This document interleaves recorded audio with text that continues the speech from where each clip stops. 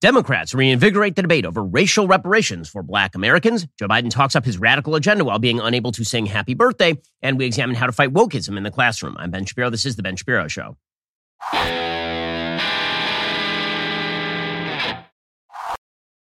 Well, folks, yesterday was MLK Day, and that was an excuse for people on the left to start talking about racial reparations once again. San Francisco, apparently, is now considering a regime of racial reparations. San Francisco's Reparations Committee has now proposed a $5 million payment to each Black longtime resident, as well as total debt forgiveness of all debt. Based on what?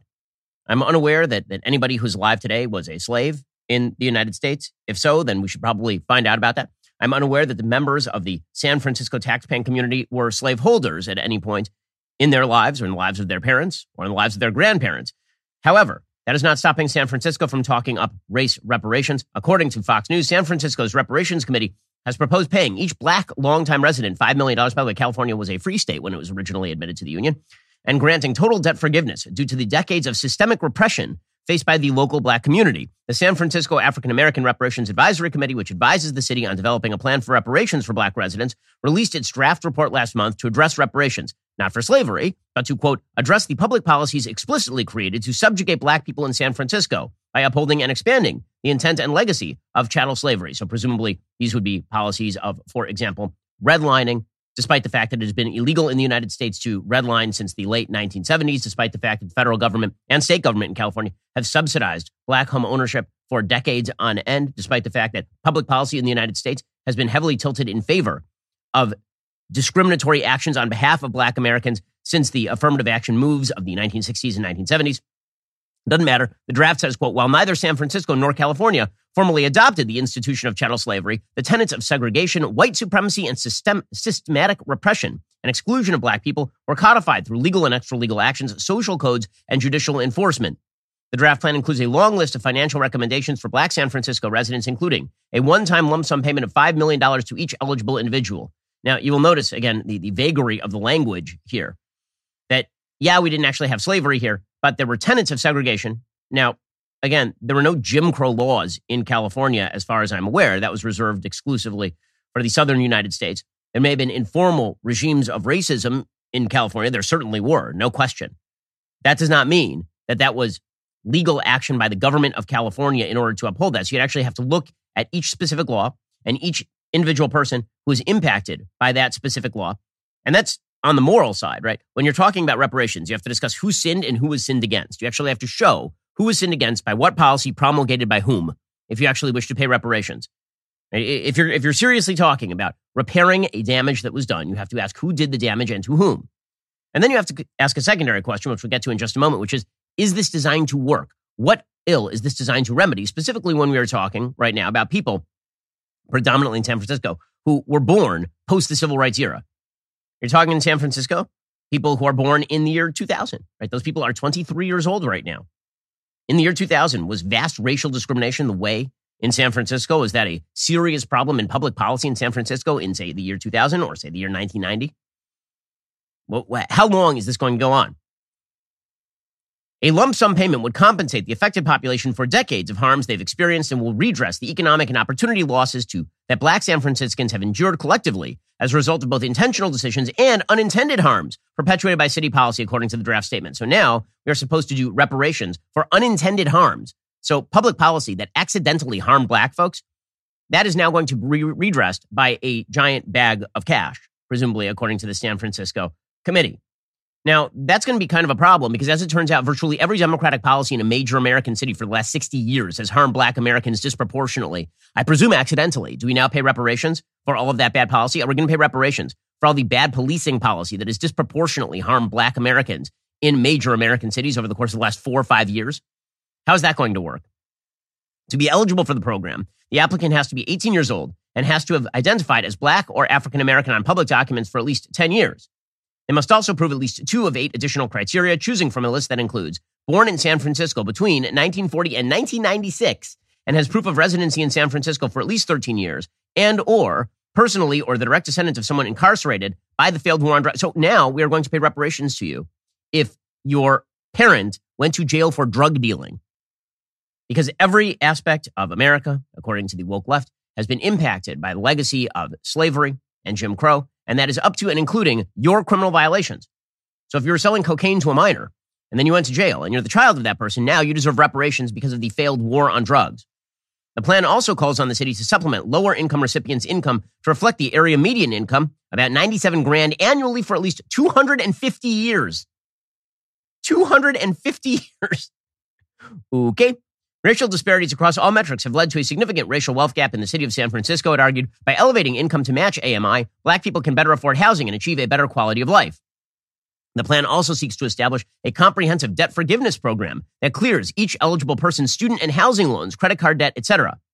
We'll get to more on all this in just 1 second. First, if you're tired of the government playing games with your savings and your retirement plans, you need to get in touch with the experts at Birch Gold today. For over 5,000 years, gold has withstood inflation, geopolitical turmoil, and stock market crashes. Well, now you can own gold in a tax-sheltered retirement account. Birch Gold makes it easy to convert an IRA or 401k into an IRA in precious metals. Text BEN to 989898. Claim your free information kit on gold. Then talk to one of their precious metals specialists. When you purchase from Birch Gold by January 31st, you'll get a signed copy of my book, How to Destroy America in 3 Easy Steps, which seems more and more like the Biden administration playbook these days. With an A+ rating from the Better Business Bureau, thousands of happy customers, and countless 5-star reviews, you can trust Birch Gold to help protect your savings. I bought gold because I was tired of my money being impacted by the decisions made by people at the Federal Reserve and in the Treasury Department. Well, if you want to be more like me, text BEN to 989898. Claim your free information kit. Get a signed copy of my book today. That's BEN to 989898 today. Ask all of your questions, and when you feel comfortable, start investing with my friends over at Birch Gold. Text BEN to 989898 to get started today. Speaking of the economy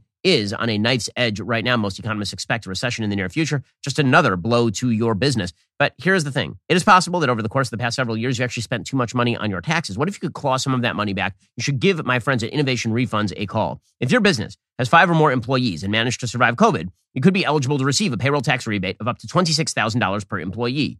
This isn't a loan. There's no payback. It is a refund on your taxes. The challenge is how do you get your hands on it? How do you cut through the red tape and get your business the refund money? Go to getrefunds.com. Their team of tax attorneys are highly trained in this little-known payroll tax refund program. They've already returned $1 billion to businesses, and they can help you as well. They do all the work, no charge up front. Simply share a percentage of the cash that they get for you. Businesses of all types can qualify, including those who took PPP, nonprofits, even those who had increases in sales. Just head on over to getrefunds.com, click on Qualify Me, answer a few quick questions. This payroll tax refund, it's only available for a limited amount of time. Do not miss out. Go to getrefunds.com. Again, that is getrefunds.com, getrefunds.com to get started.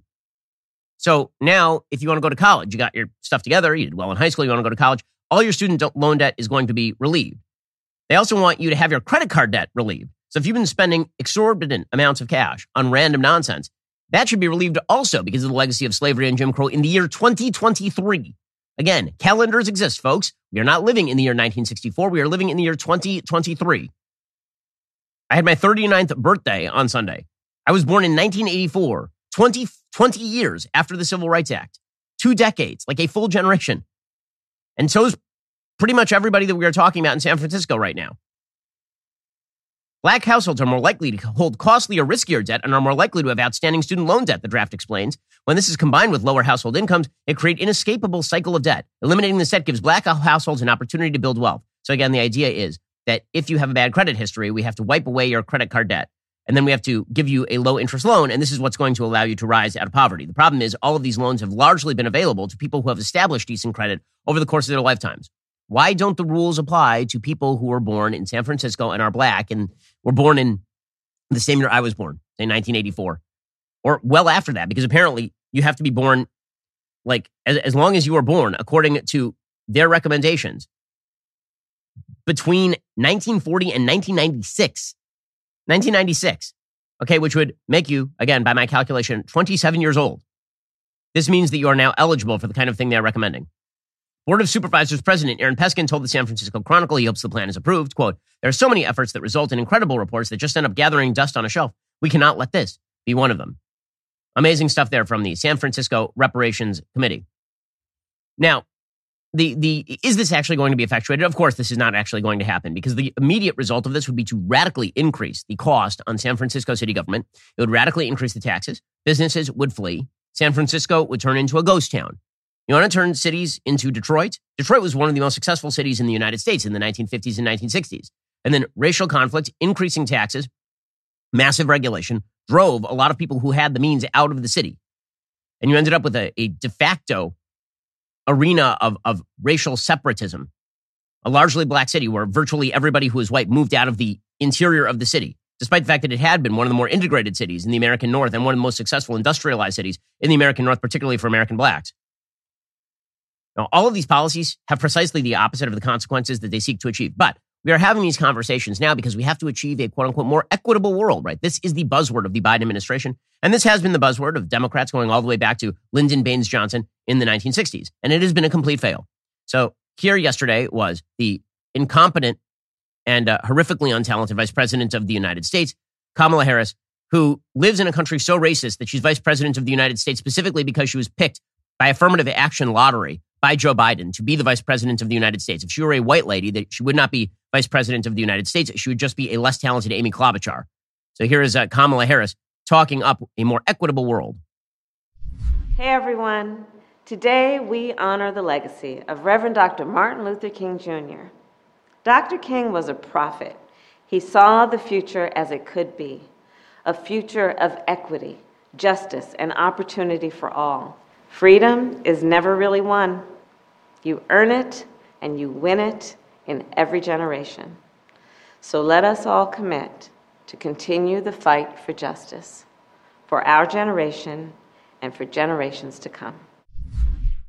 And what is she talking about? She, of course, is talking about vast bevies of government spending. Sunny Hostin on The View made it clear. She said that on Martin Luther King Day, we should remember that the country was built on the backs of black people for free, so we need to talk about racial reparations. Now, if we're going to talk about the history of discrimination and people who have been victimized in the American project, that list is very, very long. And of course, black Americans historically are at the top of the list. Also included in the list would be Asian Americans who were exploited to build the railroads, for example, or Latino Americans who were used for extraordinarily cheap labor in the 1920s, 30s, 40s, and 50s. There have been a lot of people who've been victimized in the history of the United States. But the amazing thing about the United States is that everybody has the chance to rise in the modern era. This is the difference. The difference between the United States and every place else is not the evils that existed in the United States that have existed every place else. The difference between the United States and every place else is the good that exists in the United States that does not exist nearly any place else. In any case, here is Sunny Hostin making the claim that we need racial reparations for people who were not slaves from people who were never slaveholders. He was deeply invested in economic equality, and he was deeply invested in making sure that black people got reparations and that there was wealth distribution, redistribution.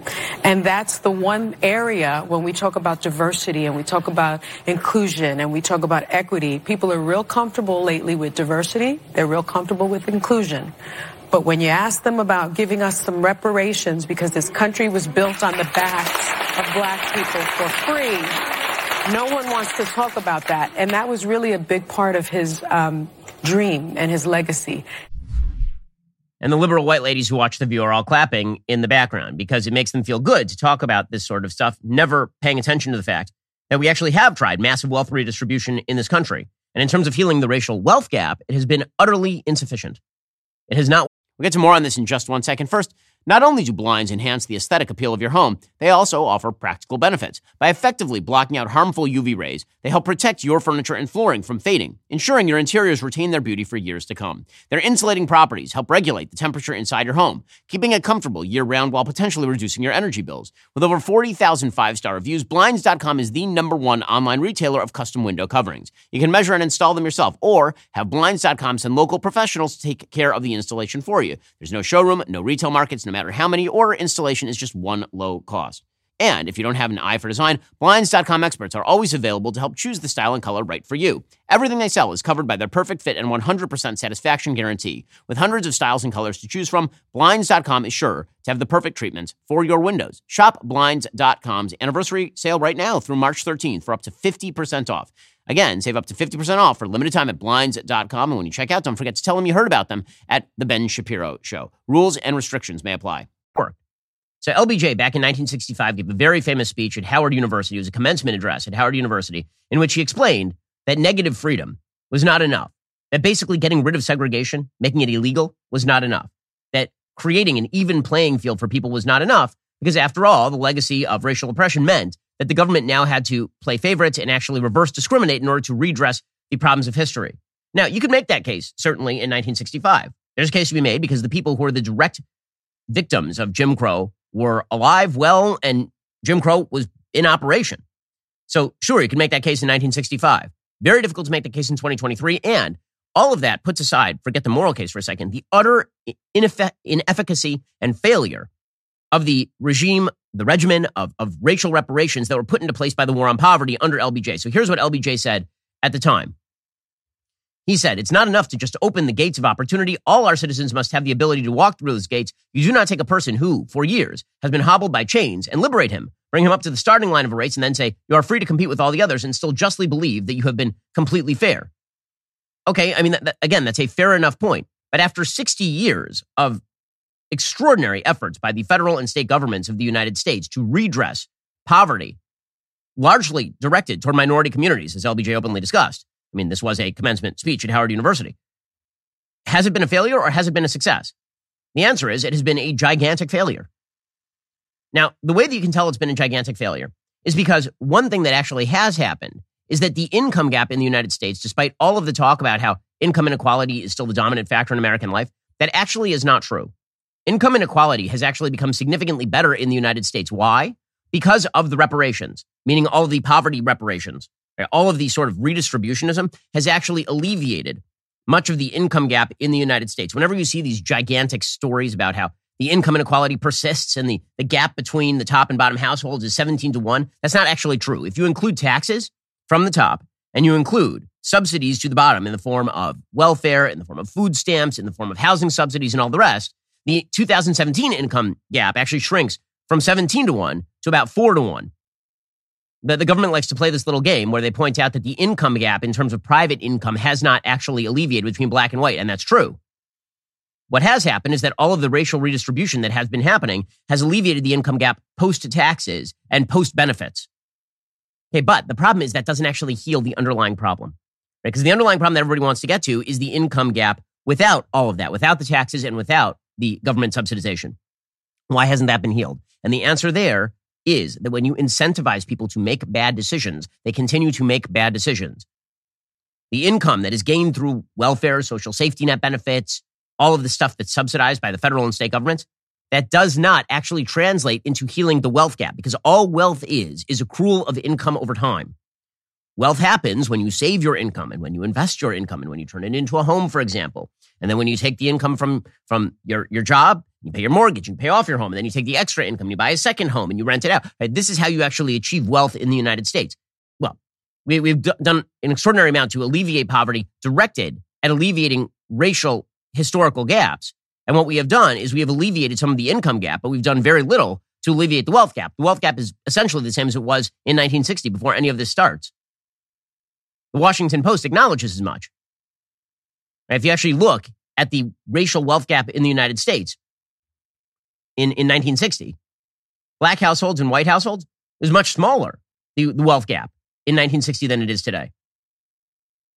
As of about 2020, white households were worth $149,000 on average in 2016. Black households were worth $13,000 in 2016. That is a far larger gap than existed at the beginning of the so-called war on poverty. Why? Because it turns out that when you expend extraordinary amounts of federal money, and you do so not only in inefficient ways, but without really tackling the underlying crippling cultural problems that lead to intergenerational poverty, you don't end up alleviating anything. You can throw $5 million at every black citizen of San Francisco, and it is not going to fix the racial wealth gap in San Francisco after about 10 years. The reason being that people make different decisions with their money. People make different life decisions. And the notion that this is just a problem of Marxist redistributionism is a lie. It's not true. There's a good piece by Lewis Andrews from 2020 over at the American Conservative talking about the failure of the sort of reparations ideal here. He says one critical fact that is always ignored whenever the issues of reparations resurfaces, namely that any financially expressible amends the country might owe its black citizens, was made long ago. In January 1964, President Lyndon Johnson declared an unconditional war on poverty in America. By 2015, it had cost the nation more than $22 trillion, or 3 times what we previously spent on all shooting wars. In the years since President Johnson's address in 1965 at Howard University, the poverty rate for African Americans has fallen a few points in good times, risen a few points in bad, on average remained essentially unchanged. Today, 26% of blacks aged 25 and older have a bachelor's degree compared with the national average of 36%. The failure of Johnson's attempt to make up for the unfair historical treatment of American blacks was not an indicator of whether sufficient money had been raised for that purpose, only of how effectively it was spent. The villains of that time were not the taxpayers of every color who allowed themselves, as well as their children and grandchildren, to be put on the hook for reparations. The blame properly falls on the four groups of intermediaries most involved in shaping the war on poverty. The first of those groups was the politicians, policymakers, and bureaucrats who channeled those anti-poverty funds into a complex administrative overlay involving 100 programs, which ended up benefiting themselves far more than poor black Americans. Feeding the horses to feed the sparrows, as Senator Daniel Patrick Moynihan sarcastically described it at the time. The second group of self-serving intermediaries consisted of all the university social scientists who prospered during the 60s and 70s by producing thick reports and demonstration projects to confirm whatever their government sponsors wanted to hear. As John F. Cogan documents in his 2017 History of Federal Entitlement Programs, The High Cost of Good Intentions, all the seemingly scientific studies of that time, which purported to show how expanding welfare programs would make black Americans more independent, were consistently wrong. There was, in fact, precious little evidence to support the contention that social welfare services would prevent welfare dependency or help existing recipients achieve self-sufficiency. The third group to siphon off America's slavery reparations were the opportunistic attorneys unintentionally empowered by the centerpiece of President Johnson's war on poverty, the 1964 Economic Opportunity Act. Written to financially incentivize urban and rural minorities to form community action groups, which in turn could help local welfare recipients become self-sufficient, the law was soon exploited by legal services lawyers and related professionals to do the very opposite, sue the government for even more dependency-creating benefits. And this is why you saw a bunch of sort of community activist organizations that were rent-seeking from local, state, and federal governments. All of this created the new nonprofits at the mercy of a fourth self-serving intermediary, local public employee unions, which especially in blue states could influence how much the legislature annually donated to various charities. The result was that policies like school choice, extremely popular with black families, were rarely endorsed by any state-funded or union-subsidized group supposedly set up to look out for blacks. At the same time, civil rights groups were expected to back union efforts to keep Washington's war on poverty money flowing through local welfare bureaucracies regardless of any negative effects.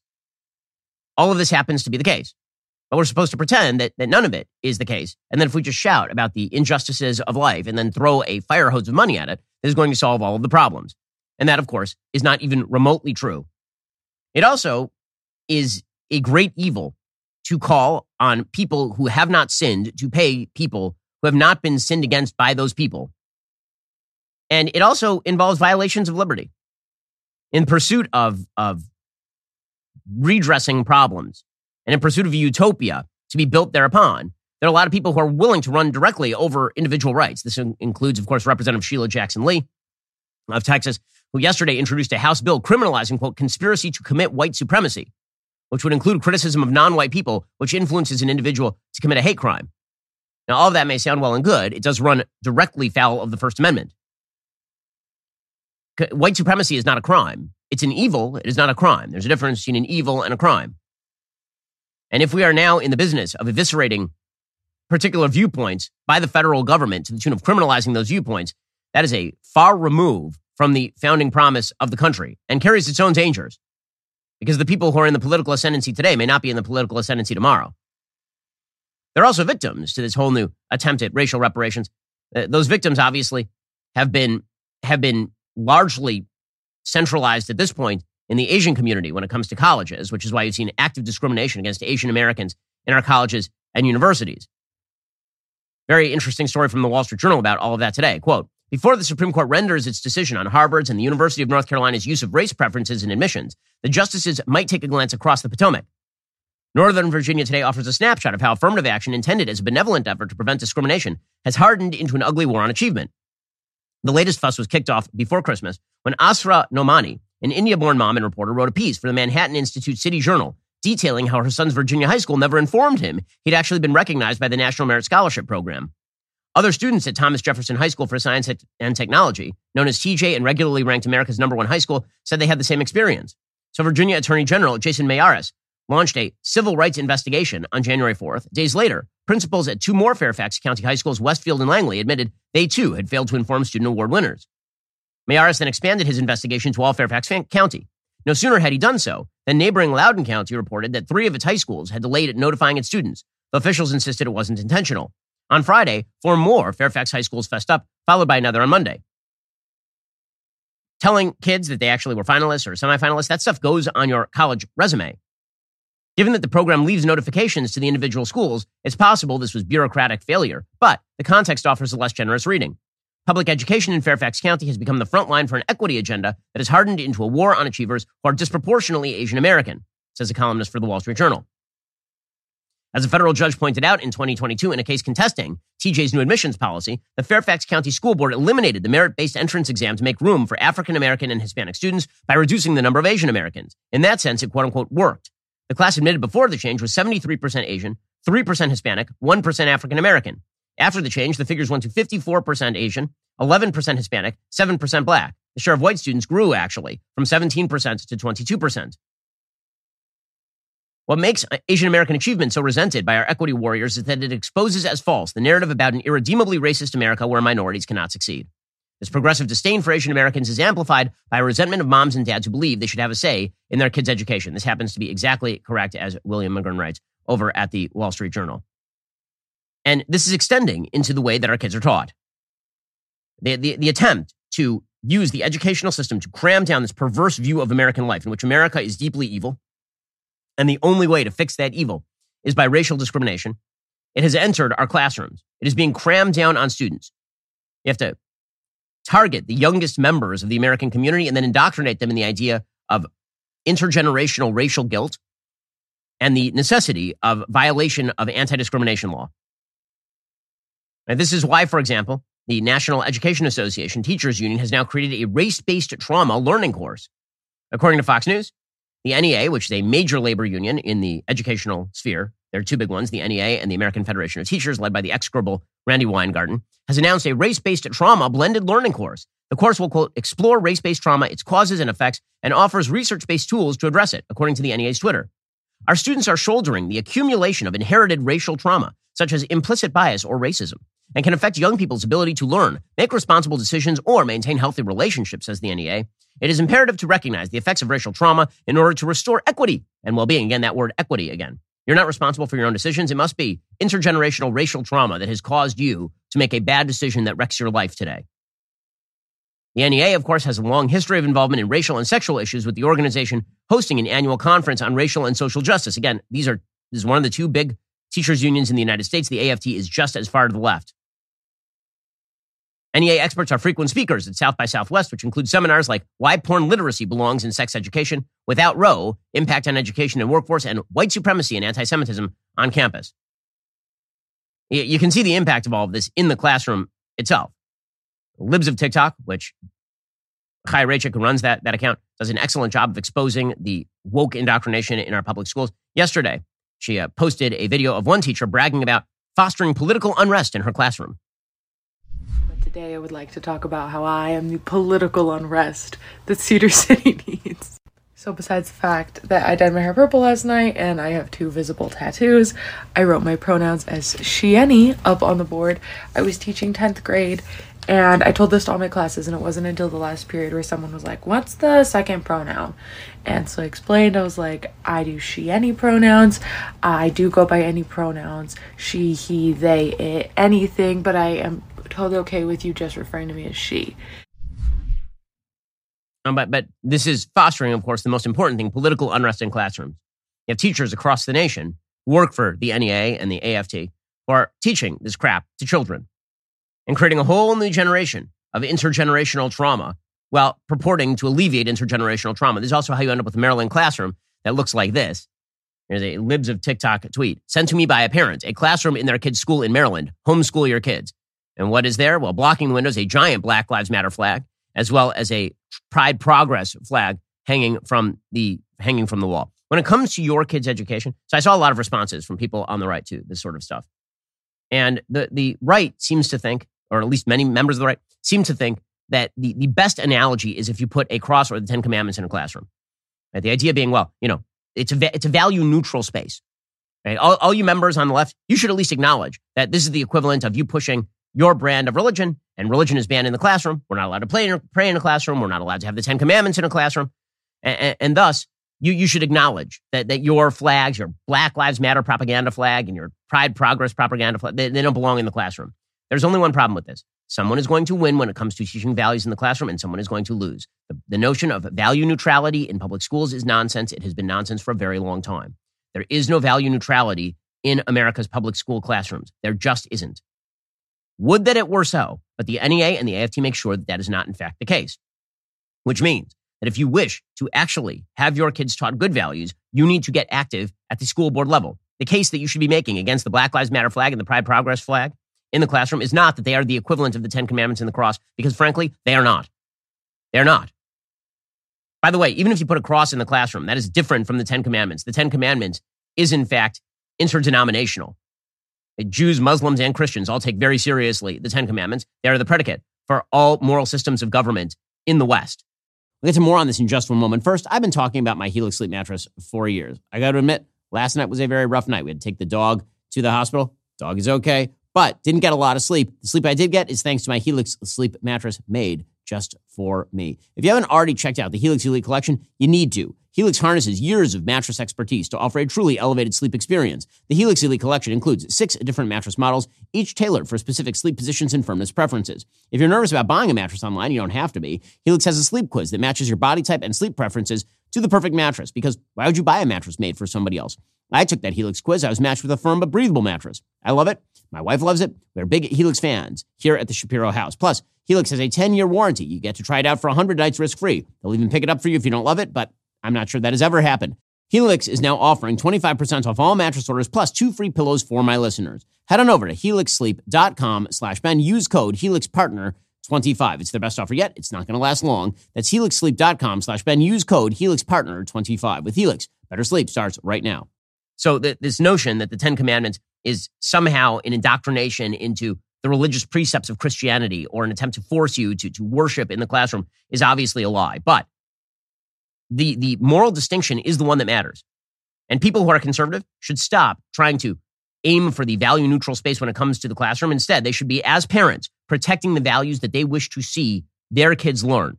If value neutrality is the best that we can come to, if the left will agree to value neutrality, fine and good. But guess what? It ain't going to happen.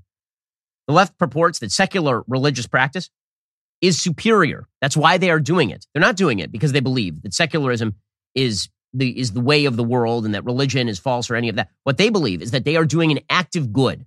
They're doing an active good by promulgating their point of view.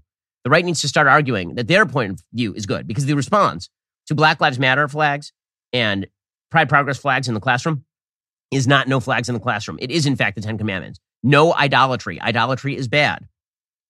No tribal sectarianism. It's bad. No notion of sexual identity as the core of human living. It's bad. It's not something that should be taught to kids. Parents had better get aggressive on this or they are going to lose. Certainly the left has been aggressive on this. And how aggressively does the left use our public schools? So Lori Lightfoot, the awful mayor of Chicago, she apparently attempted to recruit Chicago public school students to help with her own reelection. She offered them extra credit. So she was asked about this the other day. Like, how is it that you are able to go into public schools and offer extra credit to students for working for your campaign? It's just amazing, amazing stuff. Here is Lori Lightfoot, the terrible mayor of Chicago. Mayor Lightfoot, I got to get you on one controversial thing before we let you go. Your campaign, re-election campaign, is under investigation after being accused of trying to recruit Chicago public school students to help you get reelected. What's your response to this story out of NBC News? Look, in our zeal to make sure that young people had an opportunity to participate, and they are flocking to our campaign, one of our staffers reached out through publicly available information to CPS teachers and our city colleges, and that was just simply a mistake. Oh, oops. It was just an oopsie. It's not an oopsie. And the NEA and the AFT, they work with politicians like Lori Lightfoot. It is all part of a giant machine. The NEA and the AFT get paid by politicians like Lori Lightfoot. And they get funded by politicians like Lori Lightfoot. And then they all use that power to indoctrinate your kids. Which is why, as Lance Izumi writes over at the New York Post, the critical race theory debate is turning parents into unlikely activists. Quote, a multidisciplinary education philosophy that places race at the center of American history and culture, CRT is akin to racial Marxism, with whites viewed as oppressors and non-whites framed as the oppressed.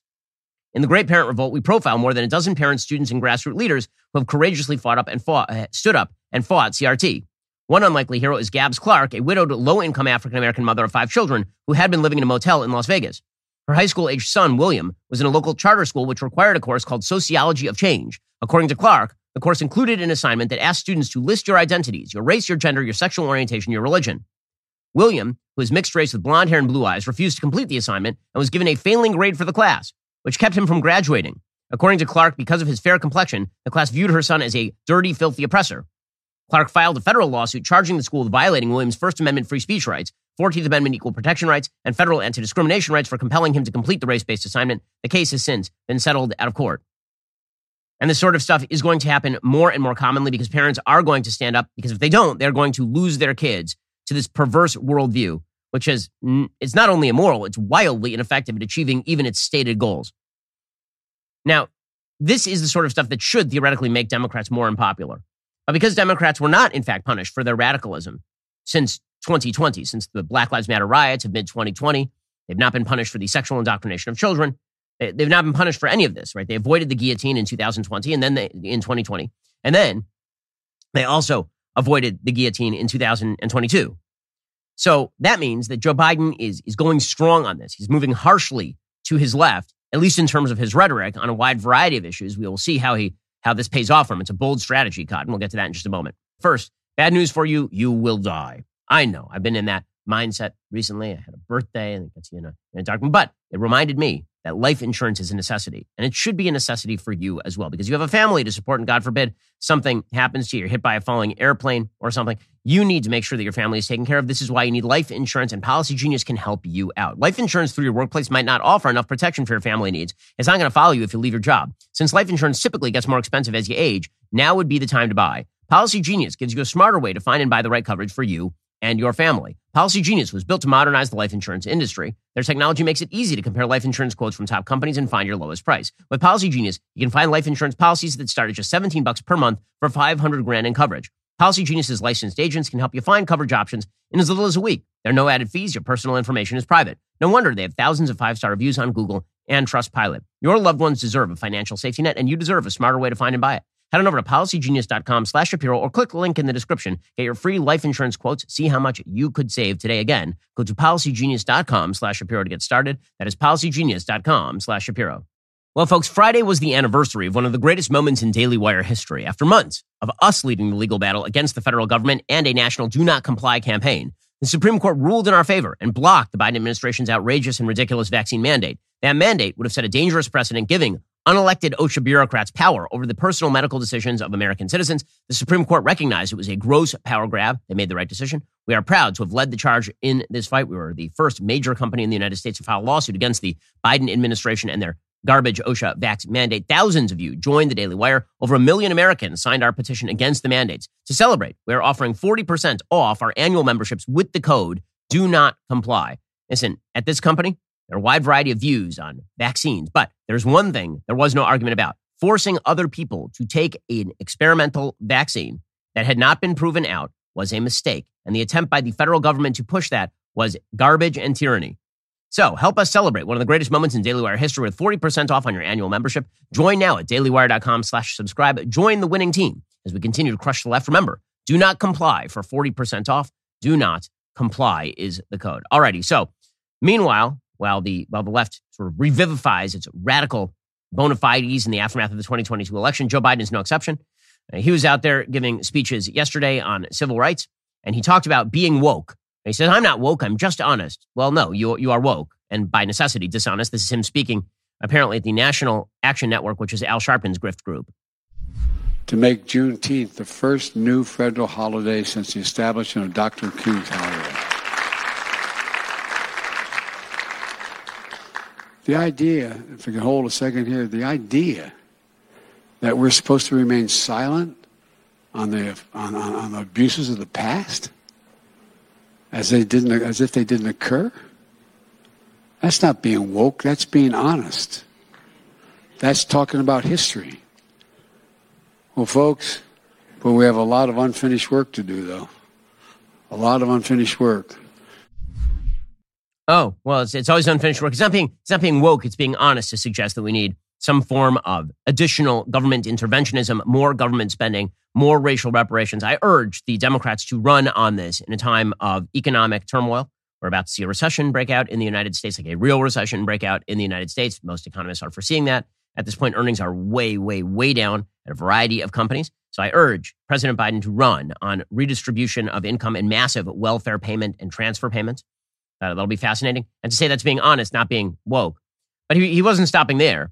For some odd reason, he decided to go sort of into his litany of giant government programs, which is a strange thing to do, but he didn't stop him. So he gave his usual shtick about how he wants to ban AR-15s, and particularly how you don't need an AR-15 because he will just blow you up with an F-15, which is not, I think, if you're encouraging me to give up my gun to resist government tyranny, and your argument is I could just nuke your house, you're not actively achieving what you seek to achieve with this particular argument.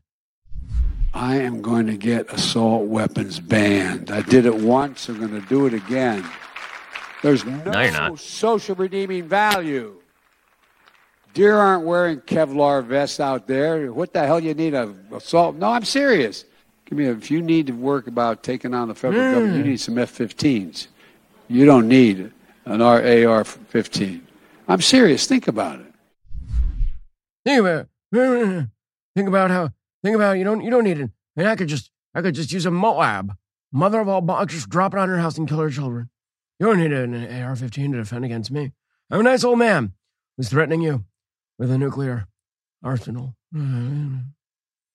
Yes, this is the way. By the way, Joe Biden, he could have tried to ban assault weapons. I noticed that he had control of the Senate as well as the House about 5 minutes ago.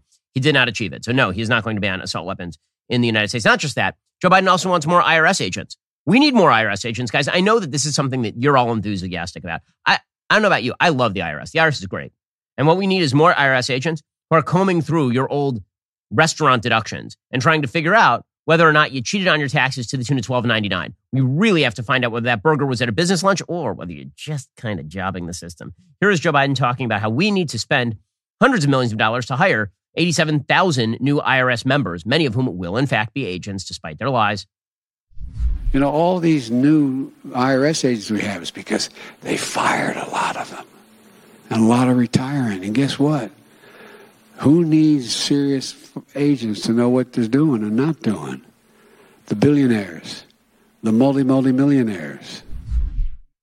Yeah, no, they're only. He keeps saying they're just going to audit the very, very rich people. That is not true. One of the great lies that Democrats like to tell is that there are enough rich people in the United States to pay for all of the kind of programs that Joe Biden wants to pay for. And the answer is no, there aren't. There are not. In order for you to achieve the kind of spending and the kind of utopian redistributionist schemes that Joe Biden wants, you have to have Scandinavian-style tax programs. The only person in American politics who's actually honest about this is Bernie Sanders, which is why he's a fringe old kook from Vermont. Because Bernie at least has the stones to say, well, if you actually want to pay for all of this, we're going to have to tax you, the person who makes $60,000 a year, at 70%. And that's just the way it's going to go. And you'll have one type of bread at the store. I do need 7 types of bread. You don't need rye. Rye is bad. Wheat, pumpernickel. You need white bread. Maybe a little Nope, we do not have money for sourdough. So, at least Bernie is honest. But Democrats are like Biden are just dishonest.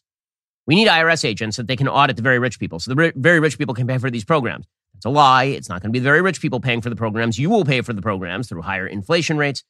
You'll pay for the programs through lower economic growth or through higher taxes. Right? That's just the way that this is going to go. Joe Biden then claimed that Republicans are, quote unquote, fiscally demented. I mean, if there's one person who should know dementia, it's Joe Biden. So I suppose this makes some sense. Here we go. I reduced the deficit last year, $350 billion. And this year, federal deficit is down $1 trillion plus. Hear me. That's a fact. And there's going to be hundreds of billions reduced over the next decade. But so what? These guys are the fiscally demented, I think. They don't quite get it. Demented. Kind of like me when I look at my Cheerios in the morning and I see words. I say one long word. It says, ooh, every time I look at my ooh. So all the letters in my Cheerios spell dementia. It's a thing. I'm not kidding, guys. Just to make clear that I'm not just making fun of Joe Biden for being old, I'm also making fun of him for being demented. Here's Joe Biden flubbing over and over yesterday. This is on. This is on. Hello, hello, hello. Hello, no ho. Okay. Go. Also, he forgot who he was singing "Happy Birthday" to yesterday. Also, so it went amazing. Things are going great, guys. Well, look, my wife has a rule in her family. When somebody's birthday, you sing happy birthday. You ready? Happy birthday to you. Happy birthday to you. Happy birthday, dear Valen. Happy birthday to you. Happy birthday, dear Herman. Just salad stuff there from the but at least he has a world-beating agenda. It is amazing the attempt to transform this doddering old fool into one of the world's great presidents, and people are actually attempting to do this. They really are. We will see how that works out for them. It is, again, a bold plan. We'll get to more on this in just 1 second. First, Pure Talk believes in American values, and that when people say free, they should mean, actually free. When you switch to Pure Talk today, you will get a free Samsung 5G smartphone. No 4-line requirement, no activation fee, just a free Samsung that's built to last, rugged screen, quick charging battery, top-tier data security. Qualifying plans start at just $35 a month for unlimited talk, text, 15 gigs of data, and a mobile hotspot. Pure Talk gives you phenomenal coverage on America's most dependable 5G network. It's the same coverage you know and love, but for half the price of the other guys. The average family will save almost $1,000 a year. So I challenge you to choose a company that actually shares your values. Let Pure Talk's expert U.S. customer service team help you make the switch today. Go to puretalk.com/Shapiro to claim your eligibility for your free brand new Samsung 5G smartphone. Start saving on wireless today. Again, go to puretalk.com/Shapiro. Switch to my cell phone company. I've been using Pure Talk for years at this point. I can tell you that coverage is excellent. I trust them. You can too. Go to puretalk.com/Shapiro and switch to my cell phone company today. puretalk.com/Shapiro. Speaking of bold plans, there was an amazing clip of Sam Harris making the rounds yesterday. Sam has gone off the rails in the past several years. He was basically driven over the edge by the election of Donald Trump in 2016. And Sam Harris, who's been a famous advocate in favor of everything from lockdowns to mask mandates with regard to vaccines and masking regimens and all the rest. Yesterday, he was trying to make the case that COVID, that we wouldn't have any vax skepticism if COVID had been killing more kids. We wouldn't have had any vax skepticism if we wouldn't have mask skepticism if it had been killing more kids or if the death rate were higher. Oh, you mean if the conditions were different, we might have different viewpoints? You mean, why no? You shock me, sir. Here's Sam Harris, though, unwilling to walk back his own positions on, for example, should there be vax mandates based on the science, instead creating bizarre hypotheticals in which the vaccines were, in fact, doing the things they promised to do. If kids were dying by the hundreds of thousands from COVID at a rate of whatever it was, 1%, say, but if it was pretty much all kids, we would have had a very different experience.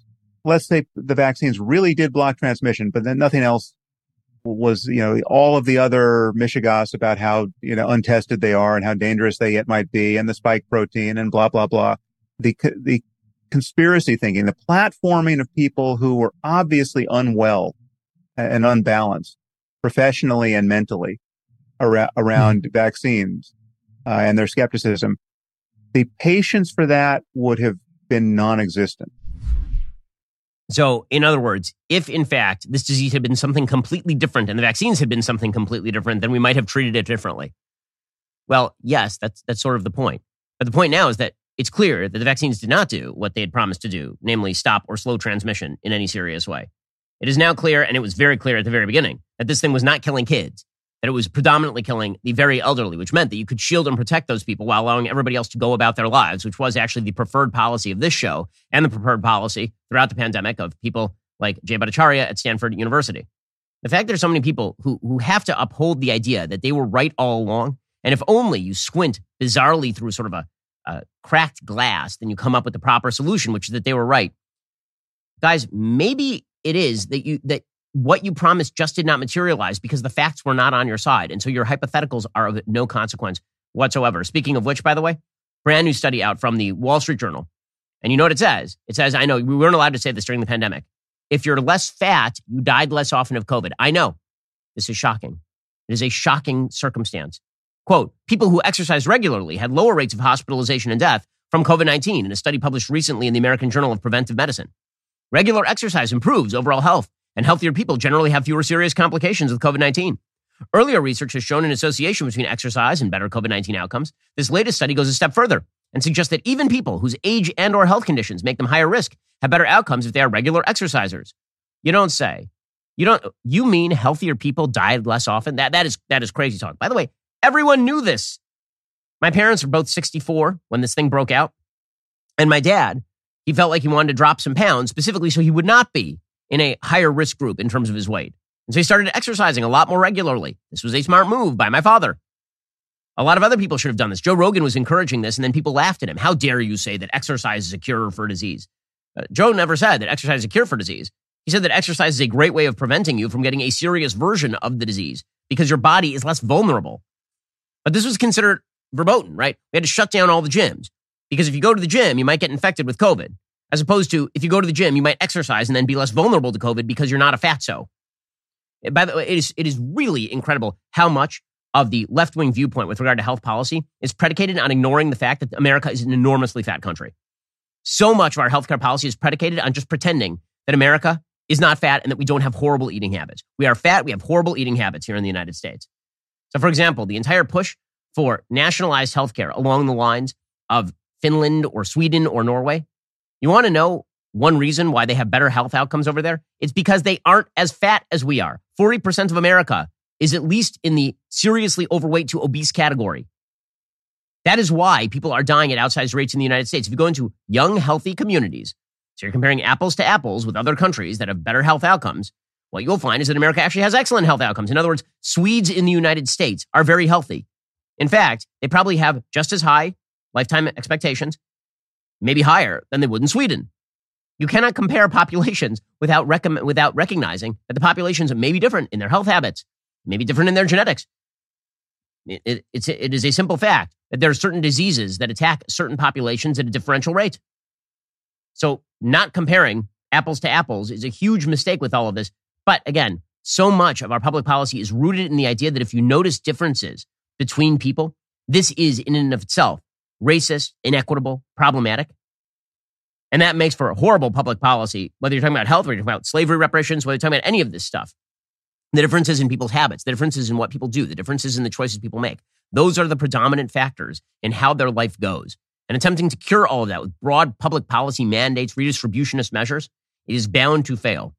Alrighty, guys, the rest of the show is continuing now. You're not going to want to miss it. We are going to get to disaster breaking out in terms of the Chinese economy. Their population is actively declining at this point. Is that the future of the United States as well? If you're not a member, become a member. Use code Shapiro at checkout for 2 months free on all annual plans. Click the link in the description and join us.